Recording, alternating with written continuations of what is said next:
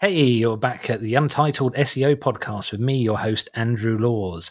Now, this is series 2 of the Untitled podcast, and this is all about LAN, not, oh my God, I don't actually know what the original version of LAN means, but it's like networky stuff. So this is live action networking. I realized many years ago in SEO and the creative industries that we're not very good at talking to people.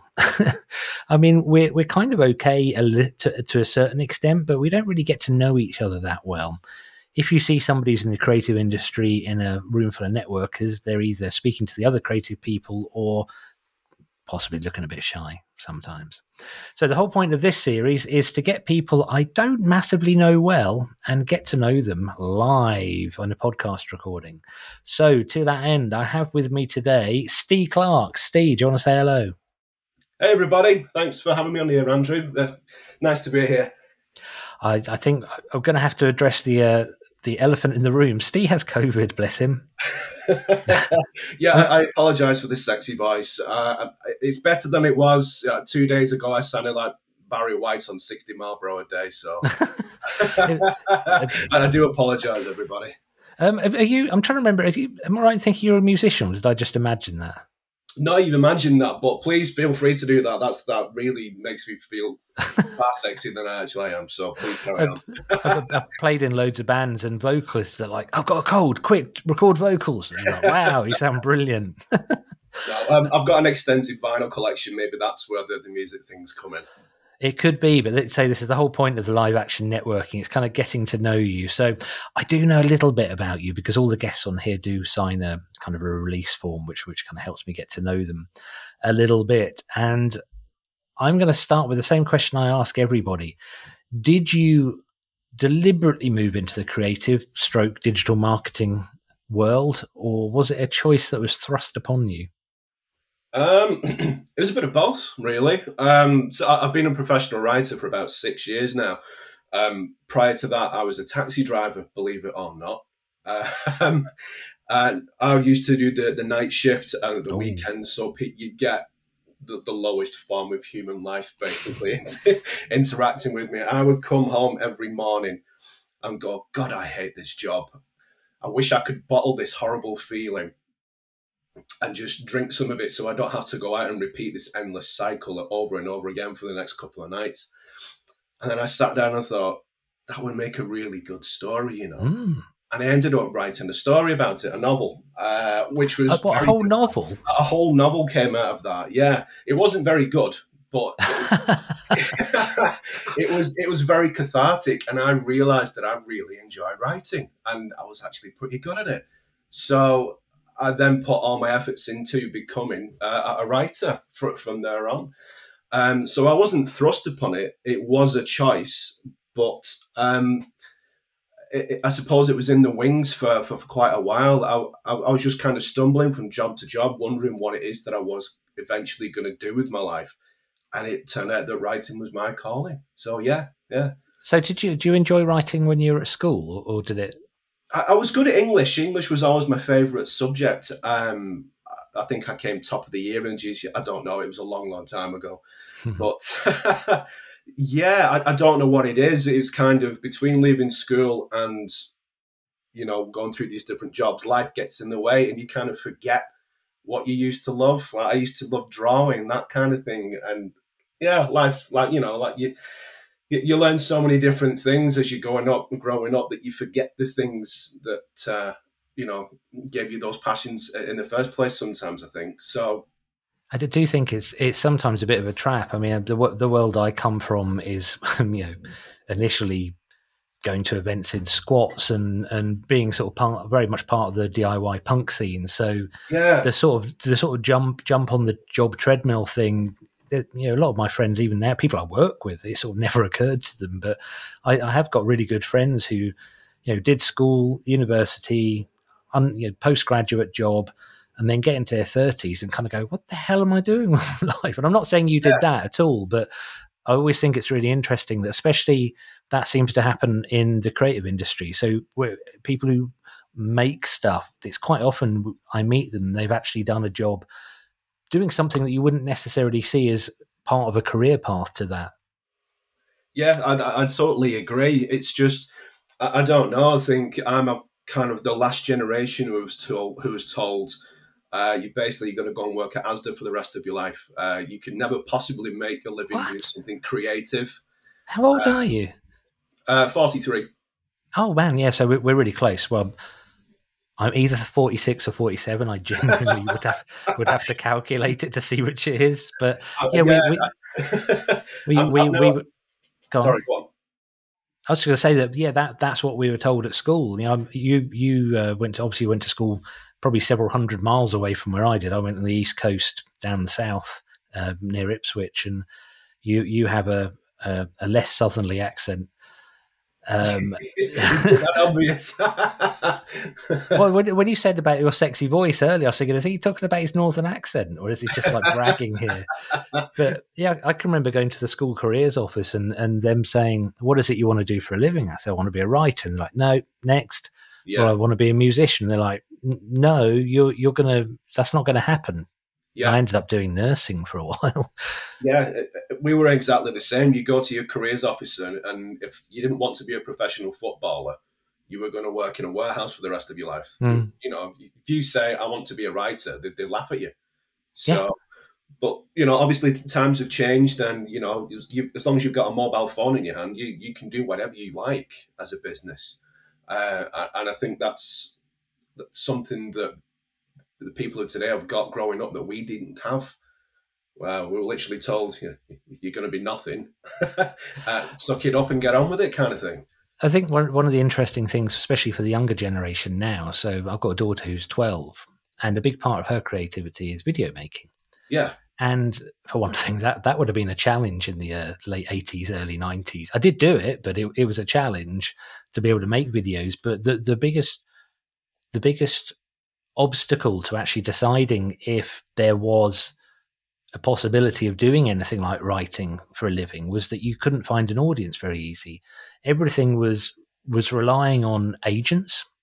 You know, for if you're a writer, yeah, for filmmaking, it would be, I guess finding a producer or something like that. There was always somebody else you had to go and seek validation from before actually carving out your niche as a creative. Whereas now, for my daughter can make a video, and within 5 minutes of making it, it can have 2,000-3,000 views on YouTube or TikTok. So there's your audience. So what more validation do the younger people need? And I think I wouldn't say we suffered for it as kids, but if you had your time again, and this is a terrible cliche question, but if you had your time again, would you have just gone hand nuts to it and just stuck with writing early on? no, I don't think I would. I was a very, very nervous kid. Had no confidence whatsoever in myself. Um, and it took a lot for me originally to kind of write something and then actually show somebody, because I was Mm. terrified I'd get the whole pointy finger, ha ha, you're no good kind of thing, and I couldn't have coped with that. But excuse me, I did get over it obviously eventually. Um, but I think the thing you were saying earlier about, we didn't have those same avenues, I think in a way that kind of made us a little bit stronger, because we didn't Okay. have all these avenues. We had to work that much harder to go and get it. Um, so, for example, I think if I wasn't writing, I would have loved to have been a Foley artist. Now, if people out there don't know what a Foley Wow. artist is, it's the people that do kind of the voice effects for movies. So, for example, The Exorcist, the little girl's head turns around. Hmm. That was done by a guy got an old leather wallet and just held it up to a microphone and started scrunching it up, and that's the noise of the little girl's neck turning around. I would have loved to have done that, but me growing up in a working class coal mining town, going to the careers officer and saying I want to be a Foley artist. Can you imagine? It's wild. You're the first person I've ever met who wanted to do that, and I know a lot of people or mutual friends of ours who work in video making, and I can say the film industry, but no, I do know people who work in the film industry. And Foley artist is such a specific thing. Yeah, It's such a very, very specific thing. But I yeah. can see that what was it? Was it because it felt magical, or what was it that drew you to wanting to be a Foley artist? Yeah, just because it's so creative. You know, whether I'm writing or doing a video or drawing or whatever it may be, I just love being creative, and I think that to me at that point in time, and it still is magical to me. That is the ultimate creation. It's taking something that doesn't exist, putting a noise to it, and making it a reality. So I don't know. You're watching Godzilla. Obviously, a Godzilla does not exist where you can go out and just What? record a Godzilla. You've got to go out and get all these different components and then make it a reality. So that to me is fascinating. I think everything creative comes down to making something where something did not previously exist. Yeah. And I think I was thinking about this the other day, and it's not because I'm a middle-aged man, but I was thinking the legacy that creative people leave in the world, in their families, and in their careers, and in the business community, is quite vast. Because there's people in this world who are very, very good at perfecting things, and very good at creating systems, for example. And I want to make it very, very clear, I'm not down on the skills of anyone who isn't creative, because quite frankly, if everyone was creative, the world would be screwed. I agree. Yeah. If everybody just wanted to make stuff, we'd be in real trouble.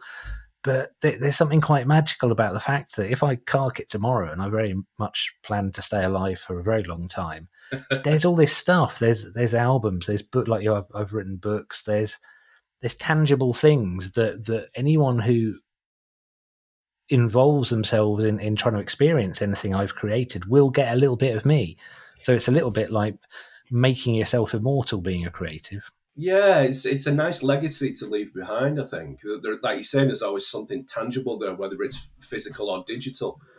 But I also think, conversely, sometimes we get dumped upon a little bit. And what I mean by that is people are kind of. I'm not saying this is true of everybody, but I've met a number of people, and I'm sure you have, where you display that you've got an artistic skill, whether that's, as you say, musicians, painting, drawing, writing, whatever it may be. And people are in awe of that. They go, wow, how do you do that? And then you tell them how much you want to do that. And they go, whoa, no, sorry. It's like you take your car to the garage. You don't question how much your car is going to cost to repair. You just pay it. But if somebody creative comes to you and says it's X amount, suddenly people start bartering with you. And I say that obviously this isn't, true of everybody, but I've experienced that a number of times. I don't know if you have. I certainly have, and I think it's partly because of this weird Puritan or sort of Protestant work ethic thing, which I don't I don't like. And it's the idea that if you haven't got calluses on your hands and you haven't broken a sweat, then you've not earned anything. Yeah, And my God, those people, I've done a lot of manual labor jobs. In fact, that's why I then got into what I do, because I did so many agency jobs that did nearly kill me, because I am not fit, strong, or anything, that I just kind of went, look, my body is just going to just crap out if I carry on like this. And that's why I made the conscious decision to do something else. But what I found is the clients who do appreciate the creativity generally are the best ones to work for. I've got one client who, we were in a meeting and we needed to, actually it was about writing. We needed to present something. We needed to present an idea that they had that they wanted to get through to their clients and prospective clients. And I said, well, obviously just call it this. And she went, what? And I said, well, it's quite straightforward. That's what you're trying to get across. These are the right words to use. And she's the managing director of a company that she founded, and the previous company she worked at, she took to £1 billion. So she really knows her stuff. And she said, no, what you're forgetting there is that you're a creative and I'm not so much of that. I was like, but you built this amazing business. She said, yeah, because I know when to speak to creative people. Yeah. I know when the creative people solve the problems, and sometimes I solve the problem. I'm talking in her voice now. I was going to do like an impression, but that'd be a bad idea. And, she said, I'm paraphrasing here, but she knows how to do what she does very, very well, and she's very good at it. But she acknowledges that without speaking to creative people, and she views us as mysterious animals, like these sort of like I quite like creatures. that. creatures almost, but to her it's so alien. And I just went, well, obviously it's that. And she's like, no, it's obvious to you. And at that point, I kind of went, yeah, creativity, well, it should be celebrated. Hell, we do celebrate it, all the time. But you can kind of feel like, society doesn't perhaps value it as much as being able to. I don't know. I can't say anything because any profession I choose is going to sound like I'm being down on that profession. No, I know what you're trying to say. Like you say, I'm not trying to I'll start that again. I know what you're saying. I know I'm not trying to tar everybody with the same brush. The people that do appreciate us really appreciate us, and that's really gratifying. And once I kind of got over the fear of myself, I found that that's one of the best parts of being a professional creative writer. When you can take somebody's problem that they're stumped with, as you were saying there, and you can go, oh, actually, just do this. And they look at you and go, wow, how have you done that? It's like you've just pulled it straight out of my head. That's really gratifying. It's a real skill. And I think anyone who is listening who hasn't worked with a creative copywriter, and I don't like to put all copywriters in the same group because we're a diverse bunch. I don't want to say I'm we. I don't write very much anymore, but the creative copywriter's skill is represented best when they're selling it as not give me this amount of money or get this many words on a page. It's much better sold and better understood by buyers as it's problem solving. Absolutely. The fact the problem is that you need a blog post and you don't want to write it. That is a part of the problem. Yeah. But so often I've sat down with someone. I was with a client earlier today, and they want to attract a certain audience in a certain part of the country. And they said, well, we want to get them onto a mailing list. I said, how are you going to do that? And they said, well, we don't know. We don't know at all. Right. I said, well, what are you going to give them? Well, I don't know. Do we have to give them? Anyway, I'm not going to tell you the whole conversation. The end of it came about with a really nice idea that we conjured up between us to attract this audience that they want to attract. And I've got a really good feeling that it's going to work. But it wasn't just me walking into the room and going, right, you need 500 words on a blog post. What do you want to cover? It doesn't. See, one of the unintended benefits I don't think people who haven't worked with copywriters don't get is that if you work with a copywriter, it makes your business better. Yeah. And I mean, you said in your intro, your copywriting's quite an insular job. I kind of sit here on my own, pasty, avoiding the sunlight as much as I can. But the collaboration thing is really nice when you get into a room and you start thrashing ideas around, and the initial idea becomes so much more than what it started out. That again is really nice because, as I say, prior to going full time being a writer, I did endless jobs in customer service and what have you. So I've gone from kind of worrying whose turn it was this particular day to give me crap at work, whether it's the customers, the boss. I shouldn't laugh. That's terrible. It's the way you describe it, though. You present it so nicely. I don't sugarcoat it. It's working with the general public is hard work sometimes. They can be absolutely horrible, especially if they're on drugs and drink, if you're a taxi driver. But I digress. So to go from that to choosing who I want to work with, to being creative, to do what I love and get money for that, and to see people's faces light up because the problem that I have solved for them doing something that I love, it's night and day. It's so nice. It's so nice. I get to speak to people all over the world regularly, Australia, America, Kuala Lumpur, instead of the people that live within a 2-mile radius of my town and will never leave. It's it's like Royston Vasey will never leave. So to go from that little insular kind of pocket to a worldwide kind of web of web. There's something in that name, isn't there? Something in there. Yeah, might have to write that one down. Yeah. of experiences and and influence and knowledge. It's so gratifying, and I really really enjoy what I do. Excellent. This is turning into a real celebration of kind of the freedom of being self-employed and of copywriters. I was thinking, right, what could I condense that down to? The listening to clients and helping them solve problems. And I realised that there is an element of being a copywriter where you're a counsellor Yes. and a coach, Yeah, and 100%. that's why a really good copywriter isn't necessarily someone who just sits in a darkened room hammering away on a keyboard. It's somebody who wants to help people. I think that's a real intrinsic part of it. Yeah, absolutely. I mean, excuse me, I'm not the first writer to say this, but being a writer isn't just writing. I'd say it's about 20% writing. The other 80% is research and, as you say, sort of problem solving and being a bit of a counsellor, holding people's hands, directing them in a certain direction, putting them off from a certain direction. It's that bit that allows you to do that final 20%. But without that, I think the final product would be rubbish. Here's a question for you. I'm going to ask you this because, from a purely selfish point of view, when I'm into a topic and I really want to know about it, I always want to know what mechanical devices the creators use. And I've been reading about, reading up, I should say, because I'm reading a few books about writing humor at the moment. Yeah. Because I've done writing humor, not so much for clients, but I've written for magazines and stuff for years where they employ me because I write funny, but I just pull it out of thin air. Yeah. I don't. It comes from experience. And if I'm telling a story about something happened to me, it's really easy.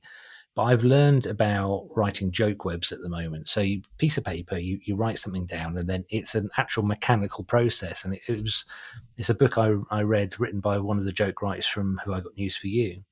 Okay. So in your writing, have you found that once you turned professional, you had to start developing frameworks, or do these things come naturally to you? Um, it It's a hell of comes. a question, isn't it? It is, yeah. I've never really thought of it in those terms. It sounds a bit silly in that I would probably still term it as winging it and just going with the flow. But no, I don't. Excuse me. Sorry. Excuse me. Sorry. That's all right. You're 22 minutes in, and that's the first cough. Considering you've got COVID, you've done that. That's good. The odds are good there. Excuse me. Right. Oh, let's try that one again. Oh dear. No, it's a really interesting question. I don't have any frameworks. I just go with my heart. You could call that flying by the seat of your pants, I suppose, but it seems to work out so far. I don't know. I wouldn't like to call it intuition because that sounds a bit arrogant, but I do tend to just get a feel for whatever it is that the person is telling me how to write for them, and 8 times out of 10, I'm pretty much there on the first or the second draft. I could say I know that sounds incredibly arrogant, but I think that goes back to when I did that story when I got out of taxiing. It just felt natural. It really did. It just felt as natural as breathing, and I think that's why I thought I've really found my purpose here because I I don't think didn't. I wouldn't say I didn't. I don't have to try it. Of course, I have to try it, but it does kind of roll off the tongue more I often don't than think not. it's arrogant in the slightest. Writing's a muscle. Yeah, The more you do it, the better you get at it. You when you start, you're probably quite slow, and the more you do it, the faster you get. And it's like any skill that you learn. You eventually you solve an issue, or you solve a challenge. You should say. I don't like to say issue. You solve a challenge, and you solve an opportunity. Just to really push that as far as I can, you solve an opportunity, and that opportunity will come round in 6 months' time or a year's time for somebody else. And you kind of go, "Oh yeah, I've been there. I know what to do here." And yeah. when you've been writing for as long as you have, you've probably seen a lot of those opportunities now. Very true. Yeah, you're right with what you're saying. It is a muscle that you have to exercise, and it's a muscle that I really enjoy exercising. It's a shame I can't say that about for the rest of my body, but Your brain's fit as anything. Brain's fit as anything. Yeah, the body is another matter. But hey ho. I think that's a quite a fun note to end it on, Steve. I really appreciate your time. We'll put links to your site and your press coverage about your murder mystery novel. We'll put that in the show notes. Is there any final thought you'd like to leave listeners with? It's basically, don't be afraid of doing what you want to love. Try again. I'll quote you on that. That can be Yeah, a show title. that's going on my gravestone. That Jesus. What would I say? I would say, don't be afraid of doing something that you love. Don't be told that you can't do it. You can do it. If your heart's in it, if it's in your blood, if you really feel like you should do it, then go ahead and do it, and don't let anybody tell you different. Damn straight. I'm going to say goodbye. Do you want to say goodbye? I'll say goodbye. Thank you very much for having me on. I've loved this. It's been great. Thank you.